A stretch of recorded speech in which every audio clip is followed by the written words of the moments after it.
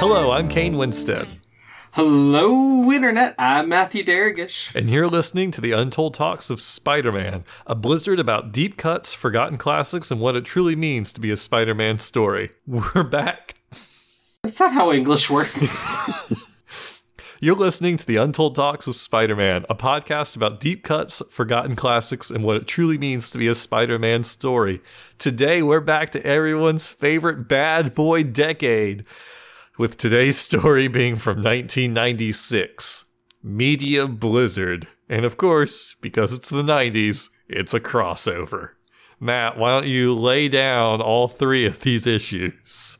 Does it count as a crossover? Can you cross over with yourself? Yeah, it's a crossover because you have to go out and buy all these issues, even if you're not currently buying, like, adjectiveless Spider-Man. Like, otherwise you're just going to pick up part one of a story and part two of a story, and then you're never going to get the rest.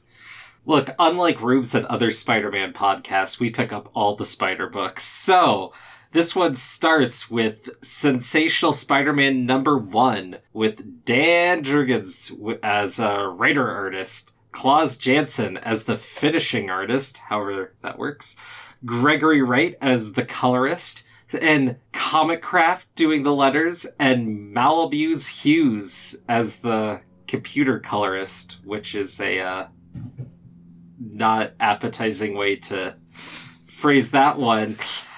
The second issue, Amazing Spider-Man 408, written by the legendary Tom DeFalco, penciled by Mark Bagley, inked by Larry Matchlet, colored by Bob Sharon, and Color sets. Also, what's that? It's short for color separation. It's what they meant by computer colorist.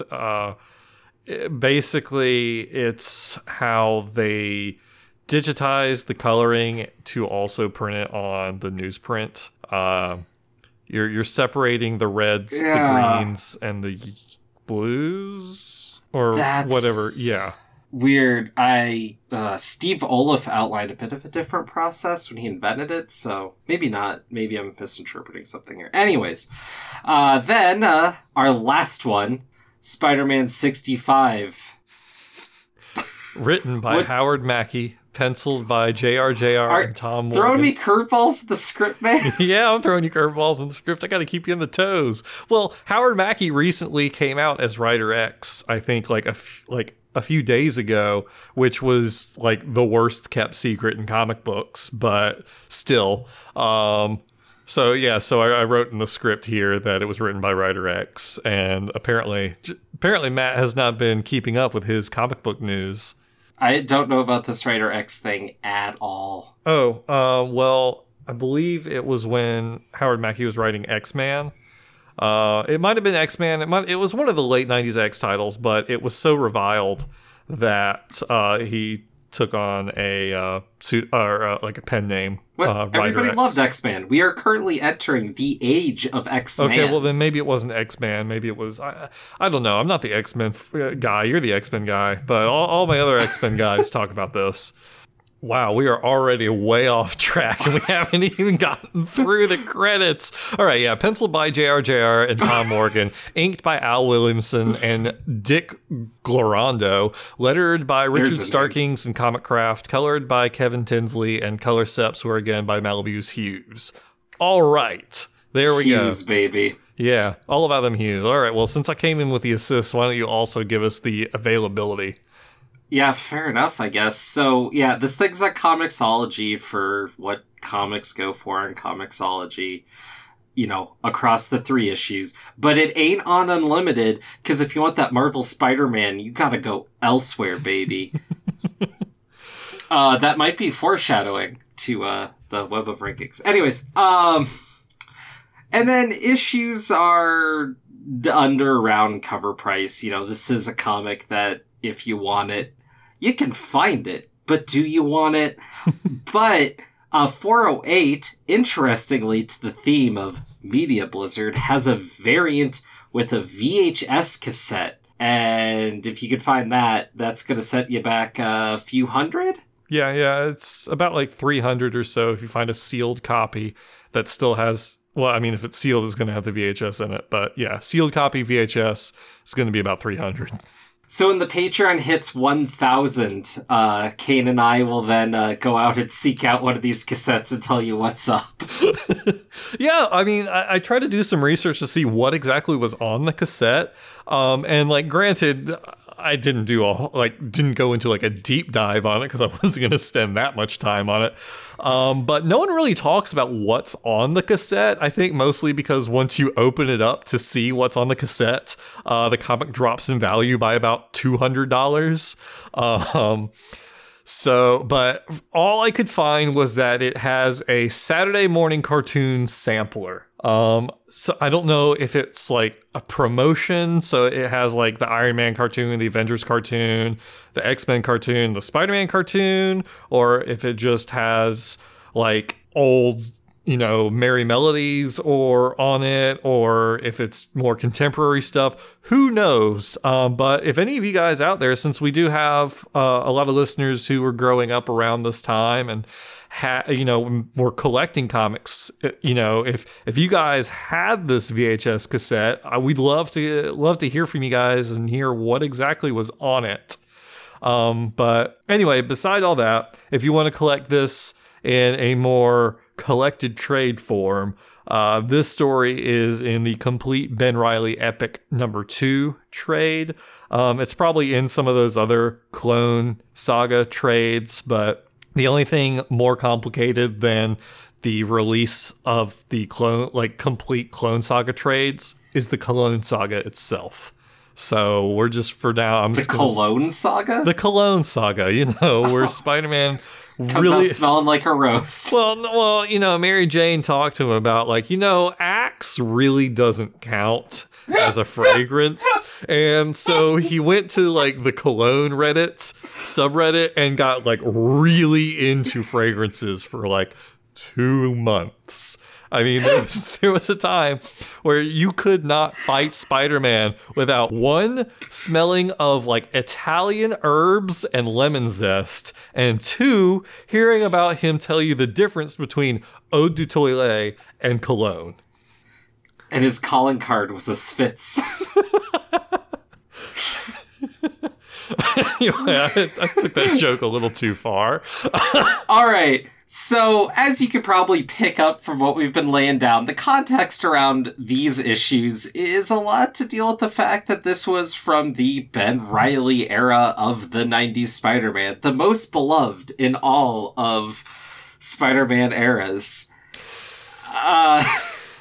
So, whereas this is at the heart of what we now call the Clone Saga, the truth is this was an issue played just like it was going to be the new status quo. And in fact, sets up a large body of what was really going to be the status quo for Spider-Man moving forward in the terrible alternate universe where this took hold. Are beautiful, depending on, I know there's some mixed opinions about that. If this issue is supposed to be any indication, though, whoo boy.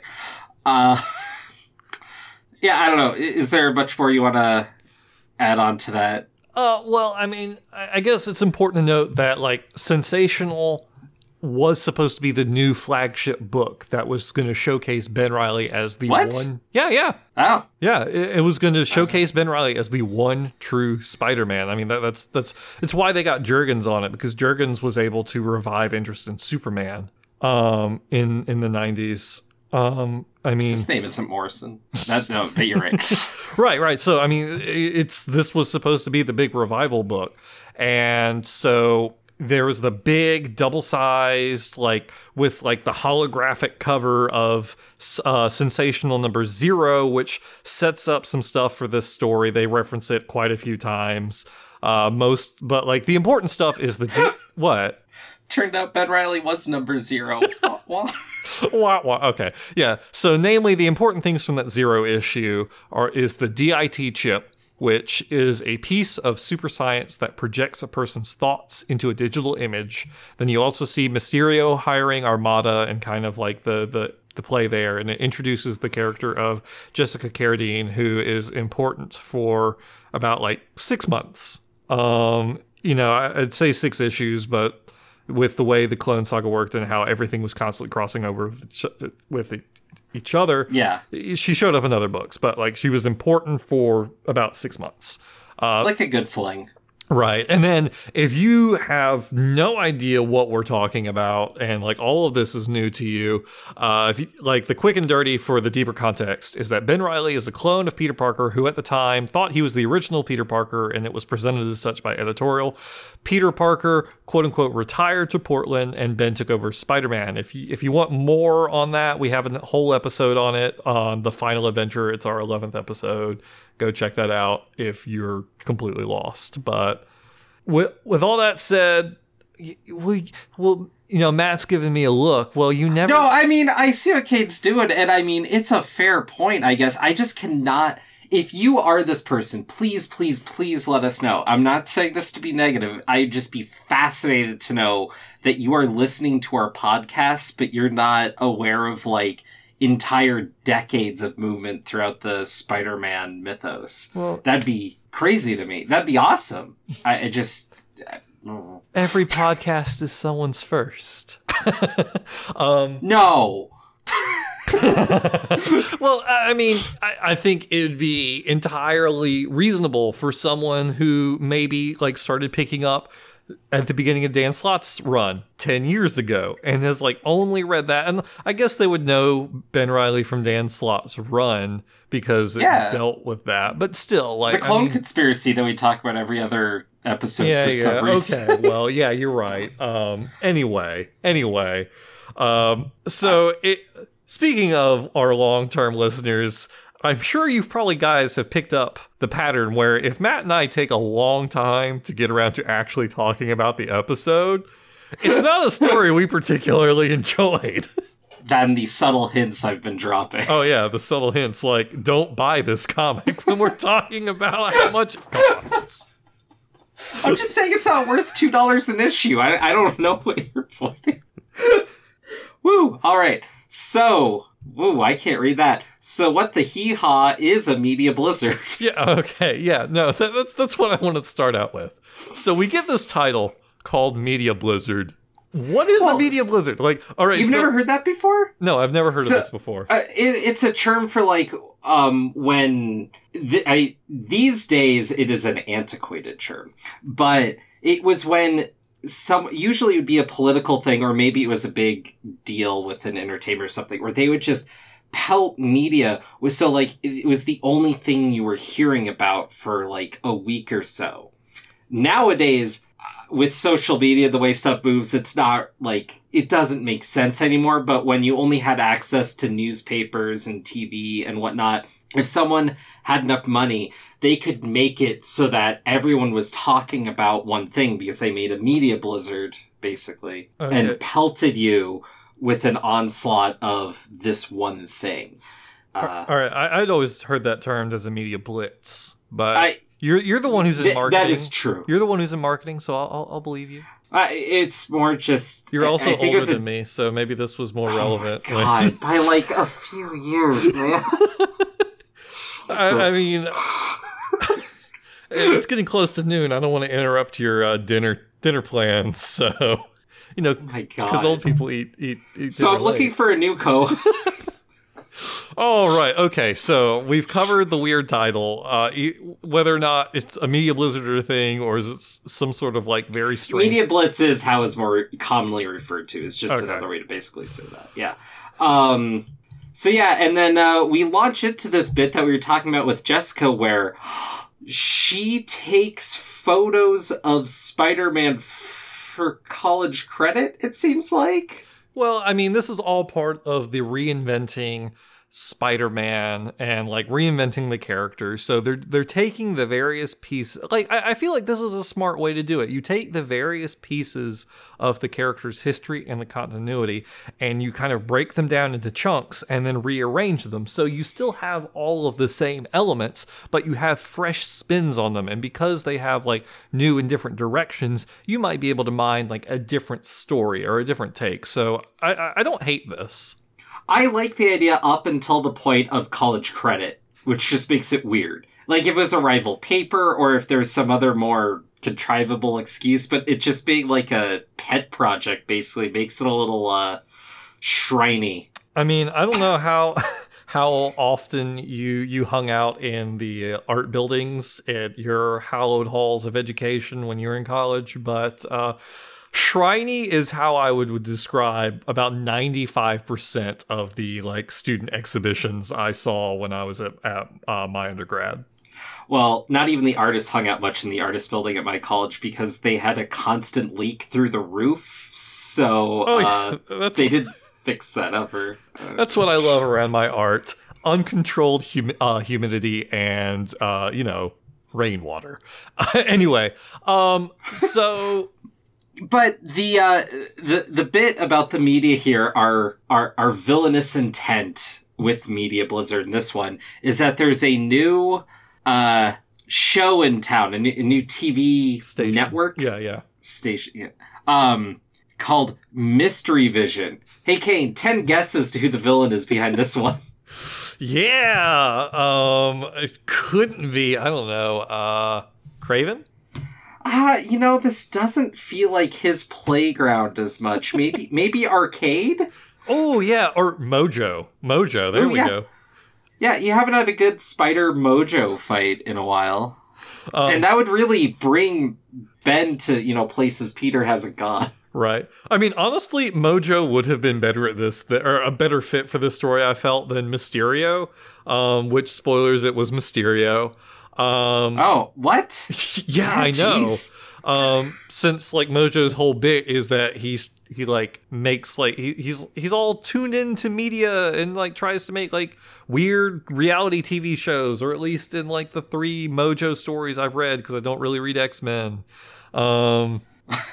Well, what tease this off even more is not that Spider-Man's looking at this article that says Mystery Vision, but Mystery Vision is in a completely different font. That is a fade from purple to green, which are Mysterio's colors, as, most villains, if you know about color comic coding. But, like, still, it's just like, okay, mystery, green, purple, like, we're really kind of... Yeah. We're past foreshadowing. This is like sick shadowing. So Mysterio has stolen this DIT chip and is putting out subliminal messaging to people so that they are compelled to like watch this one channel. And I don't know if you've ever seen the movie, and now that I'm trying to reference it on air, I've completely blanked on the title. Wait, your dog's telling you the title. Yeah, he is. Videodrome. Well, I mean, if anyone's seen Videodrome and read this comic, they're probably like, this is nothing like Videodrome. But the very, very bare bones description of that movie is that an executive makes a like midnight program that is like weird, and there's a similar kind of... So it's an Adult Swim documentary? What are you trying to tell me here? It's a David Cronenberg film, and if you're familiar with those, things get really weird. There's a lot of body horror. Someone makes like a gun out of his hand that shoots a bullet that makes someone like explode, Fist of the North Star style. Just going for, again, even more esoteric references.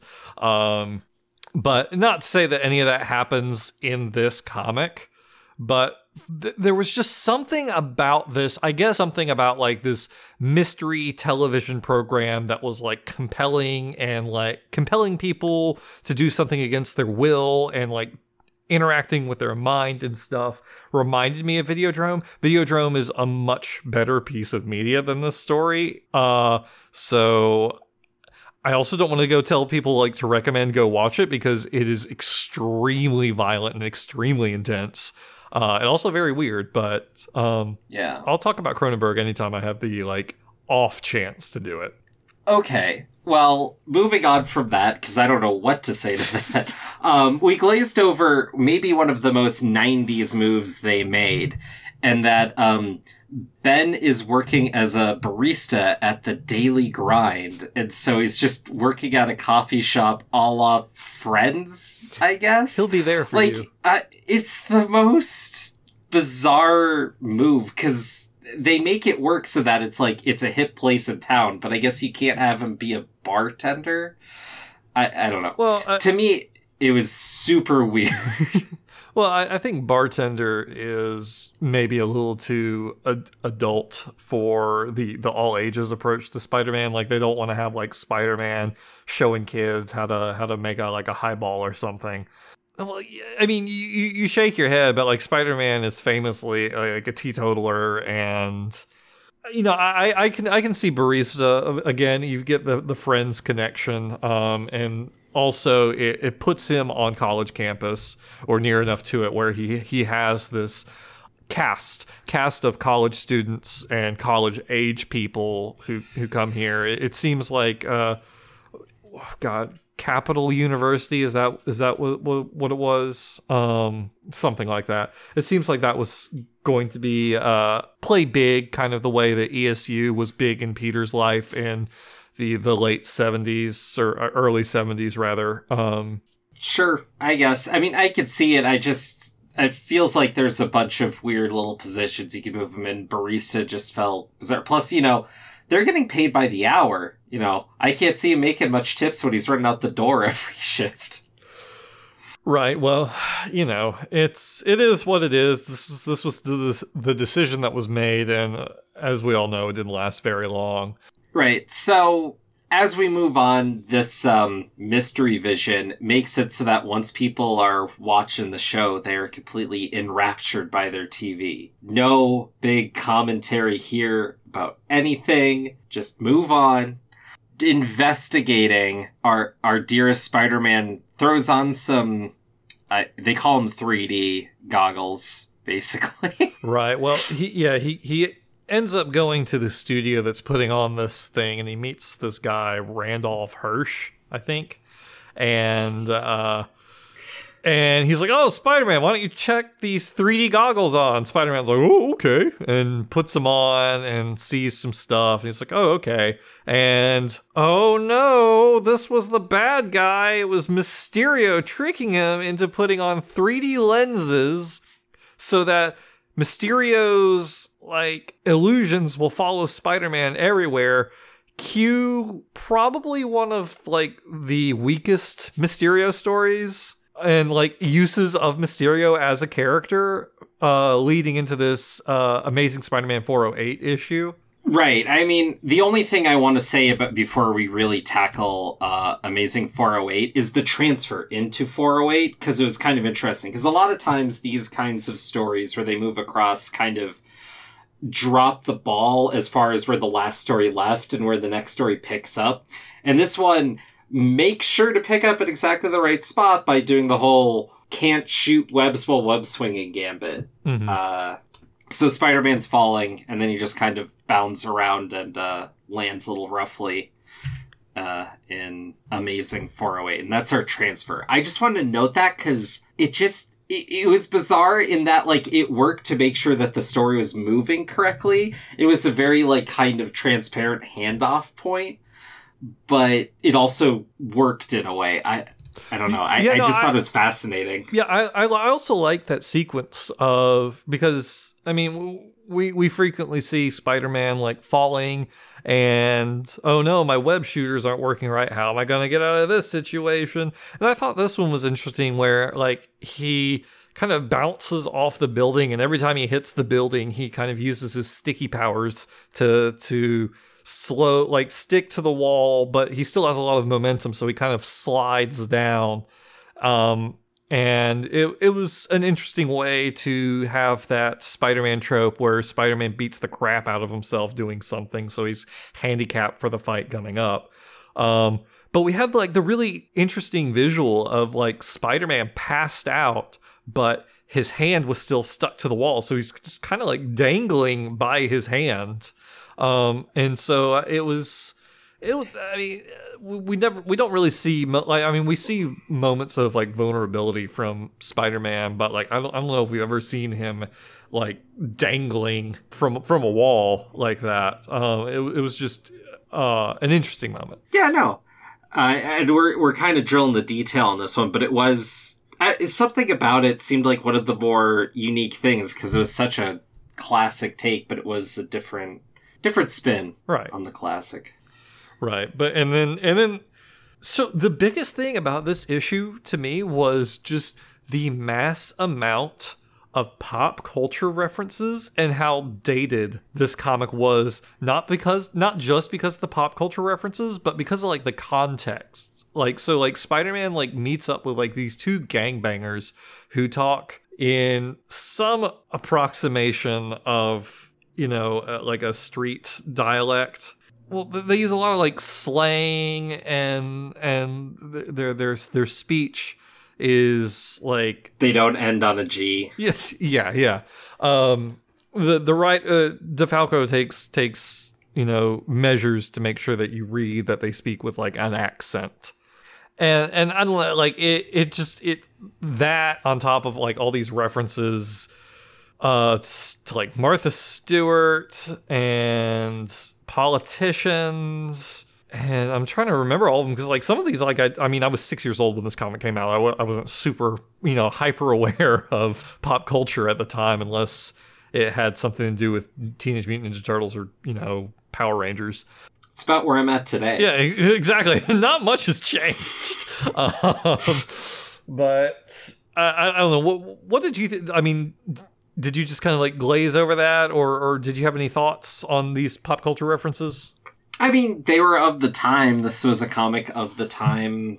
I mean, most of them were big enough that, I felt like I was able to follow most of them. But, I mean, that's an ongoing debate, right? Like, is it better to have the Spider-Man comics with or without this? And you're going to have chunks where they do and chunks where they don't, because he's a comedic character. And so for him, referencing what's going on at the time makes sense. And what's funny is we get a lot of them in the comics today, but it doesn't register because we're in the day. And it's only when you go back and read them a few years later that you go, oh yeah, this was from, X year.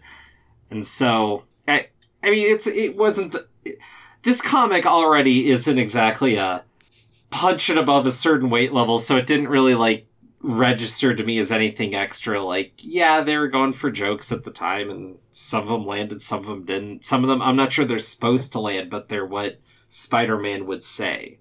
Right. I guess. Okay. And then, so we talked about how this being like a particularly weak Mysterio issue or story. I do want to point out, so Spider-Man's knocking out these gang guys, but they make a point of like, he's going at them, but he sees demons basically because of the Mysterio goggles. It's funny because he kind of realizes it, but he kind of doesn't. I don't know 100% what the comic's going for. Like, does he realize on some level he's getting played or not? Because it's a pretty quick turnaround from here where he whips off the goggles that are shaped to exactly match his spider eyes. Mm-hmm. Yeah, so, I mean, yeah, so when we say it's a weak Mysterio story, what makes it weak is that the illusions and the trickery of Mysterio doesn't really seem to do anything but give the artist some, like, leeway on what to draw. So instead of, drawing gangbangers, he's drawing demons or whatever. But, like, the good Mysterio stories, play with the, with the psychology of Spider-Man, and they play with the idea of what's real and what's not. But here, it's very apparent what's not real, and Spider-Man even recognizes that. Oh, I'm pretty sure these are illusions, but just to be sure, I'm still going to beat the crap out of them. Right. It doesn't really change the situation, especially in a comic book where you don't get any sense of impact of a hit. So maybe he's hitting a little harder than he should, but he's not killing them anyways. So how much does it really change the story? And what follows is he gets into a fight with Armada, who's a 90s character. There's lasers, there's gold, there's a jetpack, there's pouches, You're not wrong. No. But in this fight, his eyes start to crackle and he realizes something's up and he puts it 100% together right there. So the entire play of them setting up with these eye goggle things is that one moment with the gangbangers who he thinks are demons, and he doesn't really treat them any differently.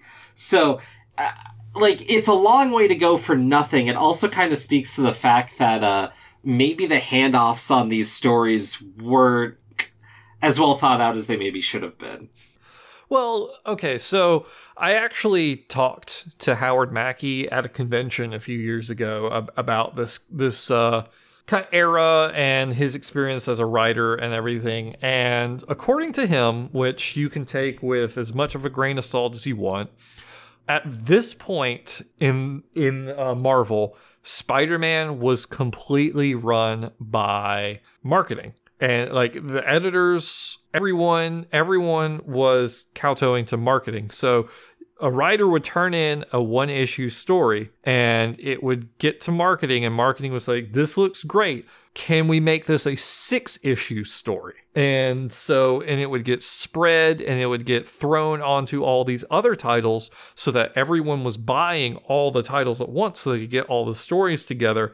And I feel like if that was indeed the case, which I'm sure if there was any exaggeration, at least most of that was correct. If that this really feels like a story where that was the case, where this definitely feels like a story that was stretched thinner than it meant to be, because I feel like this would have been a stronger 1 or 2 issue story rather than something that ended up being across 3 different writers. All might have had different takes on what the idea of the story should have been. Yeah, I mean, just to push on the story doctor elemental, it could have been maybe even an issue more, but they played a little heavier with some of the elements, because I think that goggle setup, so Spider-Man, is having his vision tweaked to whatever they want it to be, is a really good setup, but it has to be 10 times more subtle. Right. So I think there's a lot that could have been done there that just wasn't, because that's nowhere near where they were going. So I don't want to say that per se, but this wasn't working, whatever the mix was going into this comic. And as you're pointing to, marketing, which, a lot of the signs line up with what you're saying. So totally, he wasn't creating the best spider art. No. And I mean, this is one of the reasons why Jurgens left the title after 6 issues, was because he was getting fed up with this kind of writing by committee style of storytelling. And so we beat up on the story, but we don't really have the full picture. We have the full picture of what was presented to us, but a lot of the times with this, in the era of the Clone Saga and everything, the behind the scenes and kind of the drama there is more interesting than the story itself. But we don't really have all the information.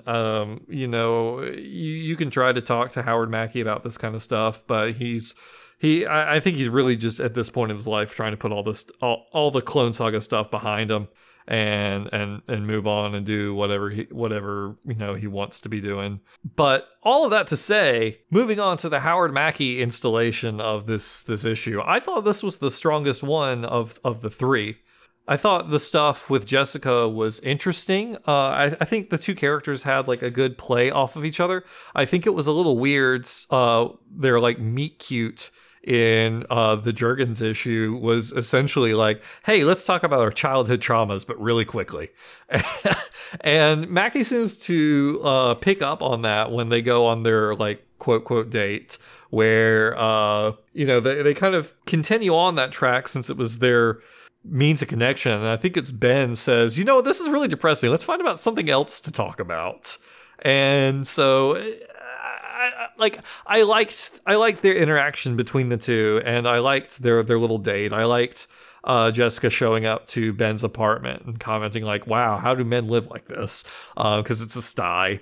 And then we get to the photography part, and then we see how their relationship is going to play here, because typically, of course, while they're on their date, something happens and Ben's I gotta go Spider-Man, and he's wait, I gotta figure out how to had to slip out, and then Jessica's like, "Hey, peace out. I gotta go take pictures of this." And so again, that's an instance where we have all the pieces of the Spider-Man history chopped up into little bits and moved around to see if we can make another different kind of jigsaw puzzle. And I mean, that part was interesting. Then it's followed by what I think is the weakest page of this entire 3 issues, where Ben walks into the coffee shop where most people there are glued to the TV, but our dear friend Shirley, who's a guy with a ponytail, because it's the 90s, is talking about how he just wishes he could tear down all the television receivers. Transmitters, yeah. And so Ben's like, "Oh, the transmitters. What a good idea. I'm off to go do that thing." And it's like, really? Like, you needed sage advice to go put that 2 and 2 together? It just... Right. This felt really hammy to me, basically. But I see what you're saying. There's a lot of good stuff in the Mac issue. I just feel like there's a good moment with each one of these issues, and then there's some bad stuff. And it's like too many cooks in the kitchen is a big problem with this one. Yes. Oh, don't start singing. Too many cooks. I said don't. No, okay, yeah, that's a good point. Because there are some moments where this issue thuds. Spider-Man 65, that is. I hold off on the ending just a little bit, but that page and kind of the moralizing and the grandstanding, certainly interesting for an arc that came packaged with a VHS collection of Saturday morning cartoons.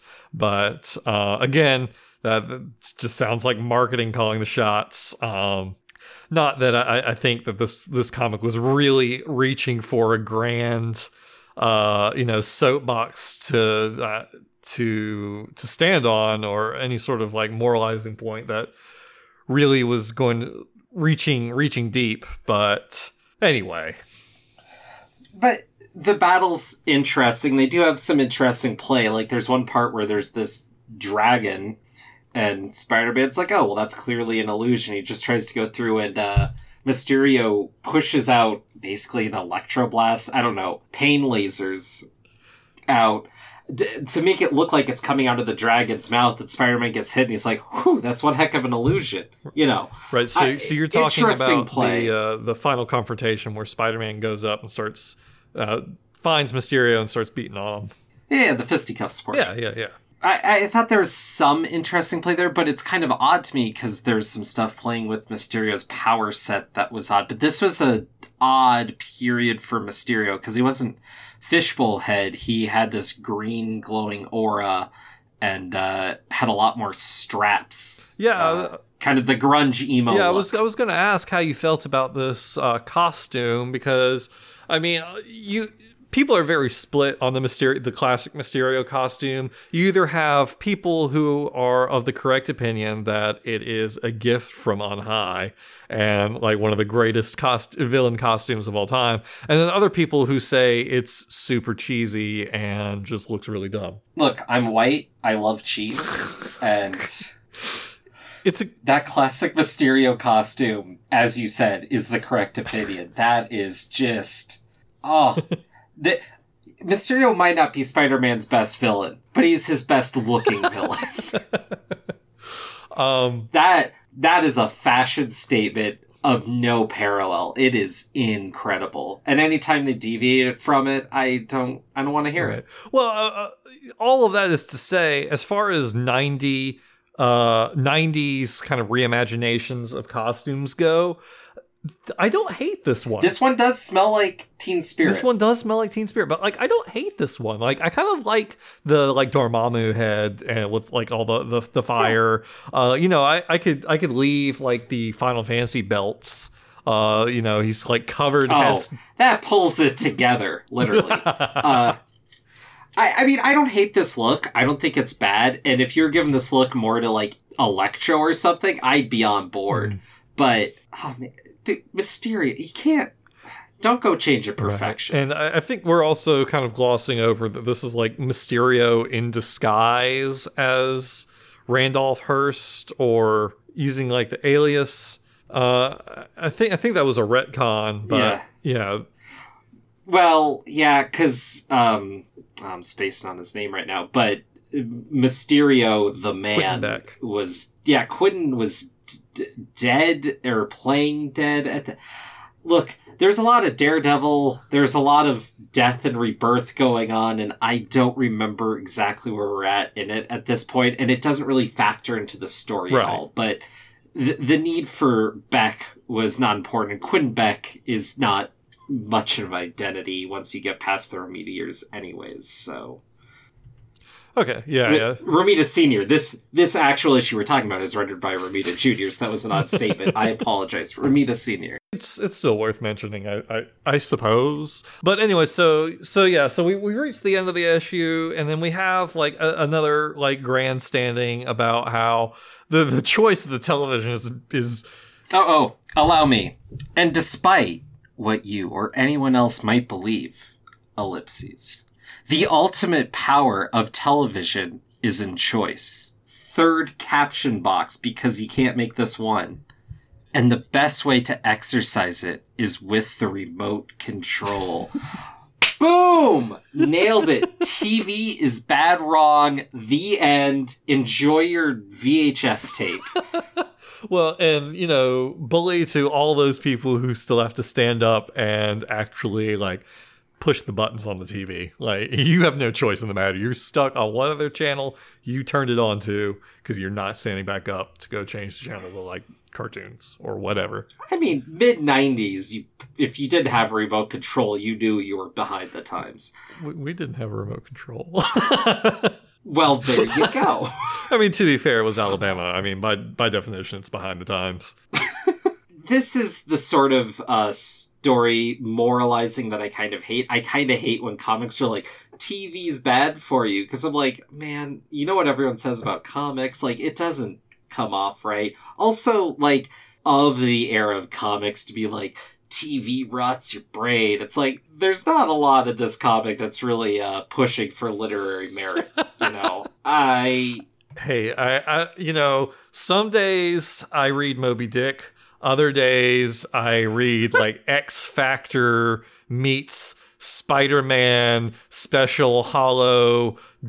Oh, we haven't done that. We haven't done that one with, like, the side cover where you have to, like, fold it out like it's like a pinup or something. Sometimes I read Playboy for the articles. Anyway, all right. Well, we've hit the end of the episode, which means we talk about, did this feel like a Spider-Man story? Which I feel like is an important question to ask, because this is the, like, kind of like first story where we don't have Peter Parker Spider-Man as the Spider-Man. We have Ben Reilly, the Scarlet Spider, who is not currently Scarlet. There's some red. Yeah.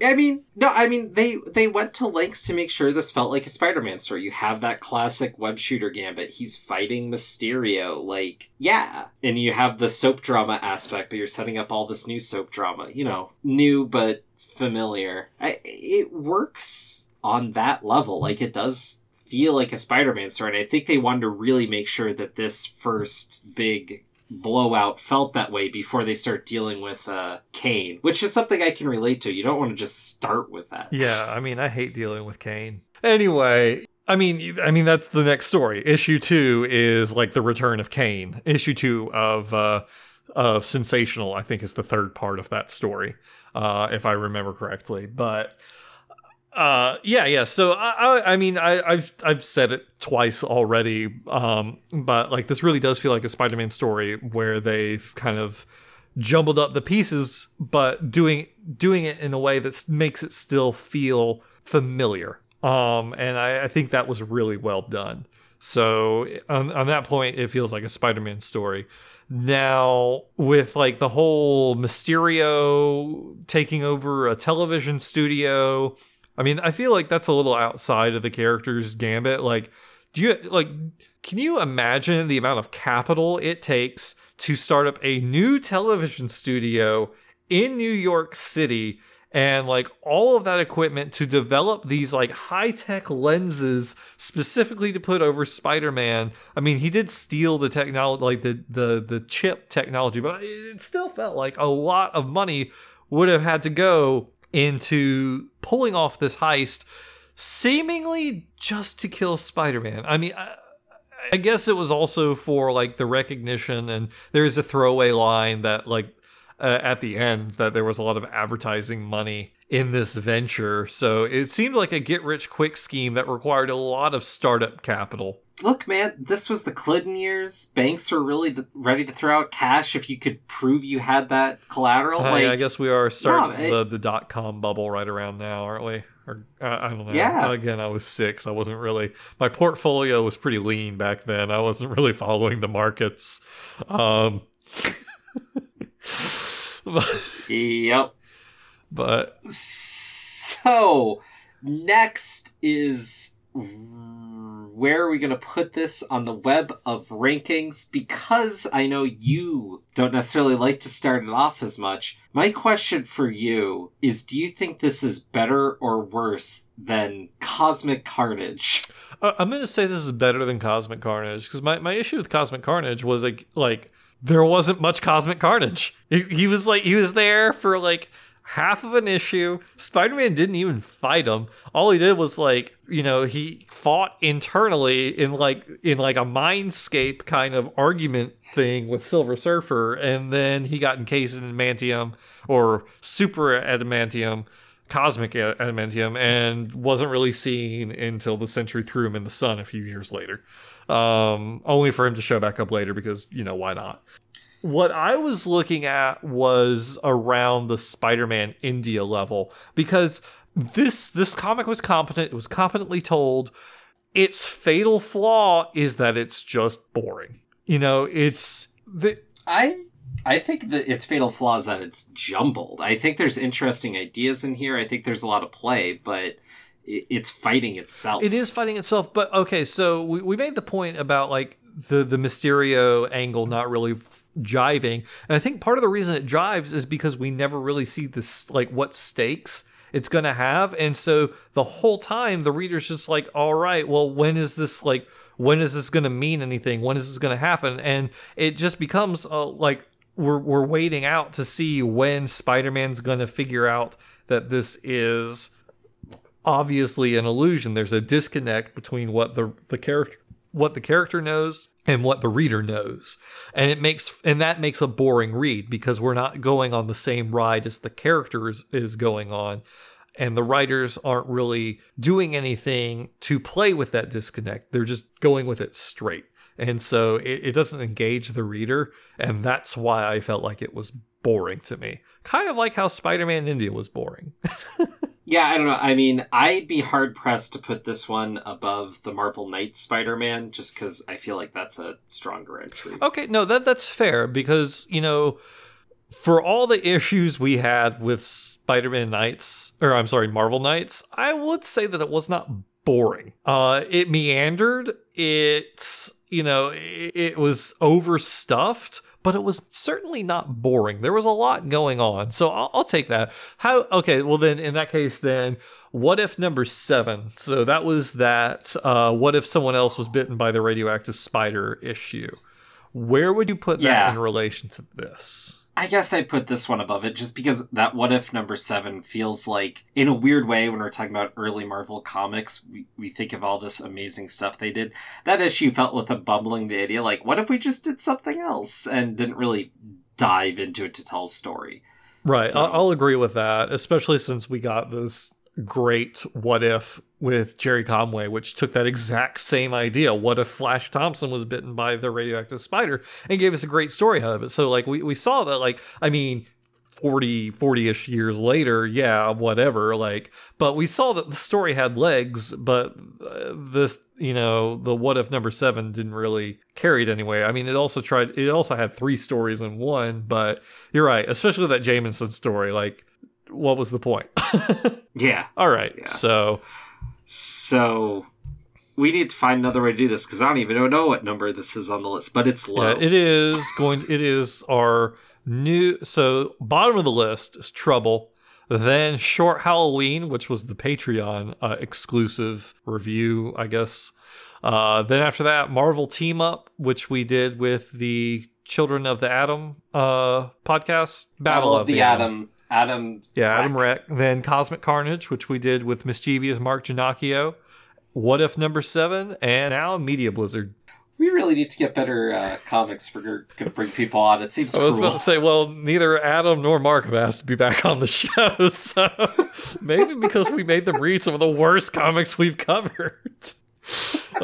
Anyway, speaking of terrible comics, let's have Dan read Trouble. No, we'll have Dan. No, Dan suggested, like, back when I pitched this show, there is a terrible Craven story. It's the son of Craven, Alyosha, where he like goes out and becomes like a Hollywood producer, and it is. Is that Get Craven? Yes, it's Get Craven. That's what it is. Okay. And it's, according to Dan, I have not read that one. Dan said that it is like the Room level's bad. That's not a direct quote, but I think that was what he was implying all those times ago. Who knows? He might have changed his opinion on. I don't know. I don't want to speak for him, but.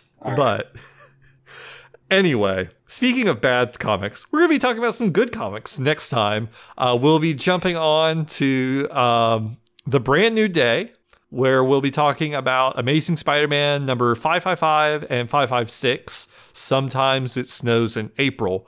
If you're not super familiar, that's the one where like Spider-Man fights like the Mayan gods, Chris Bacalo art. Really cool stuff. I'm excited. That was also early in on the Brand New Day run. So pumped for that. After that, we're going to be heading back over to Forest Hills for Spectacular Spider-Man number 173 through 175, Christmas Stirring. That's a JMD Mateus story.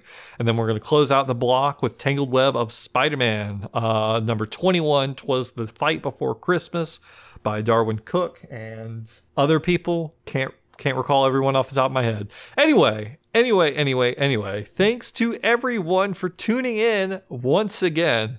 You can always follow our show on Twitter and Facebook for updates and more. We've got links in the show notes for that stuff. We also have that Patreon. We share it with the Amazing Spider Talk. So one donation of $3.99 a month grants you access to all of our bonus episodes and all of the Amazing Spider Talks bonus episodes. So you're basically getting 2 more podcasts. If you want to donate even more and get even more bang for your buck, we do have the Excelsior tier. $10 a month gets you commissioned artwork twice a year from Spider-Man artists you know and love. $20 a month, if you're real deep pockets, gets you that commissioned artwork colored a few months later. Or if you just want to, talk to us in our special VIP channel in the Slack community, $1, just a single dollar, 4 chicken nuggets will get you access to that VIP channel in the Slack community, the Amazing Spider Slack. Honestly, get the chicken nuggets if you want to put in at least.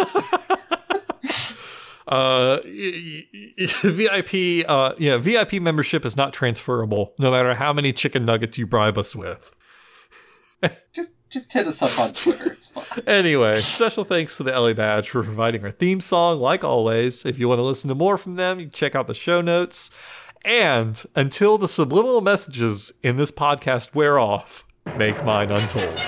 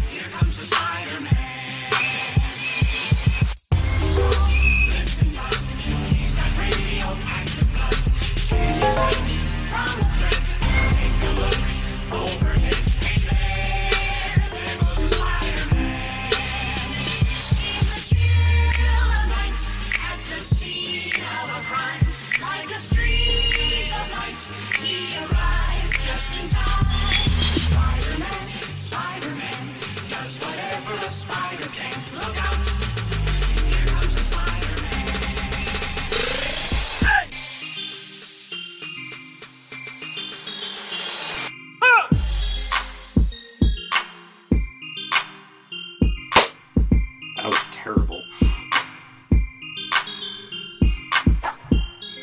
Okay, Derpy.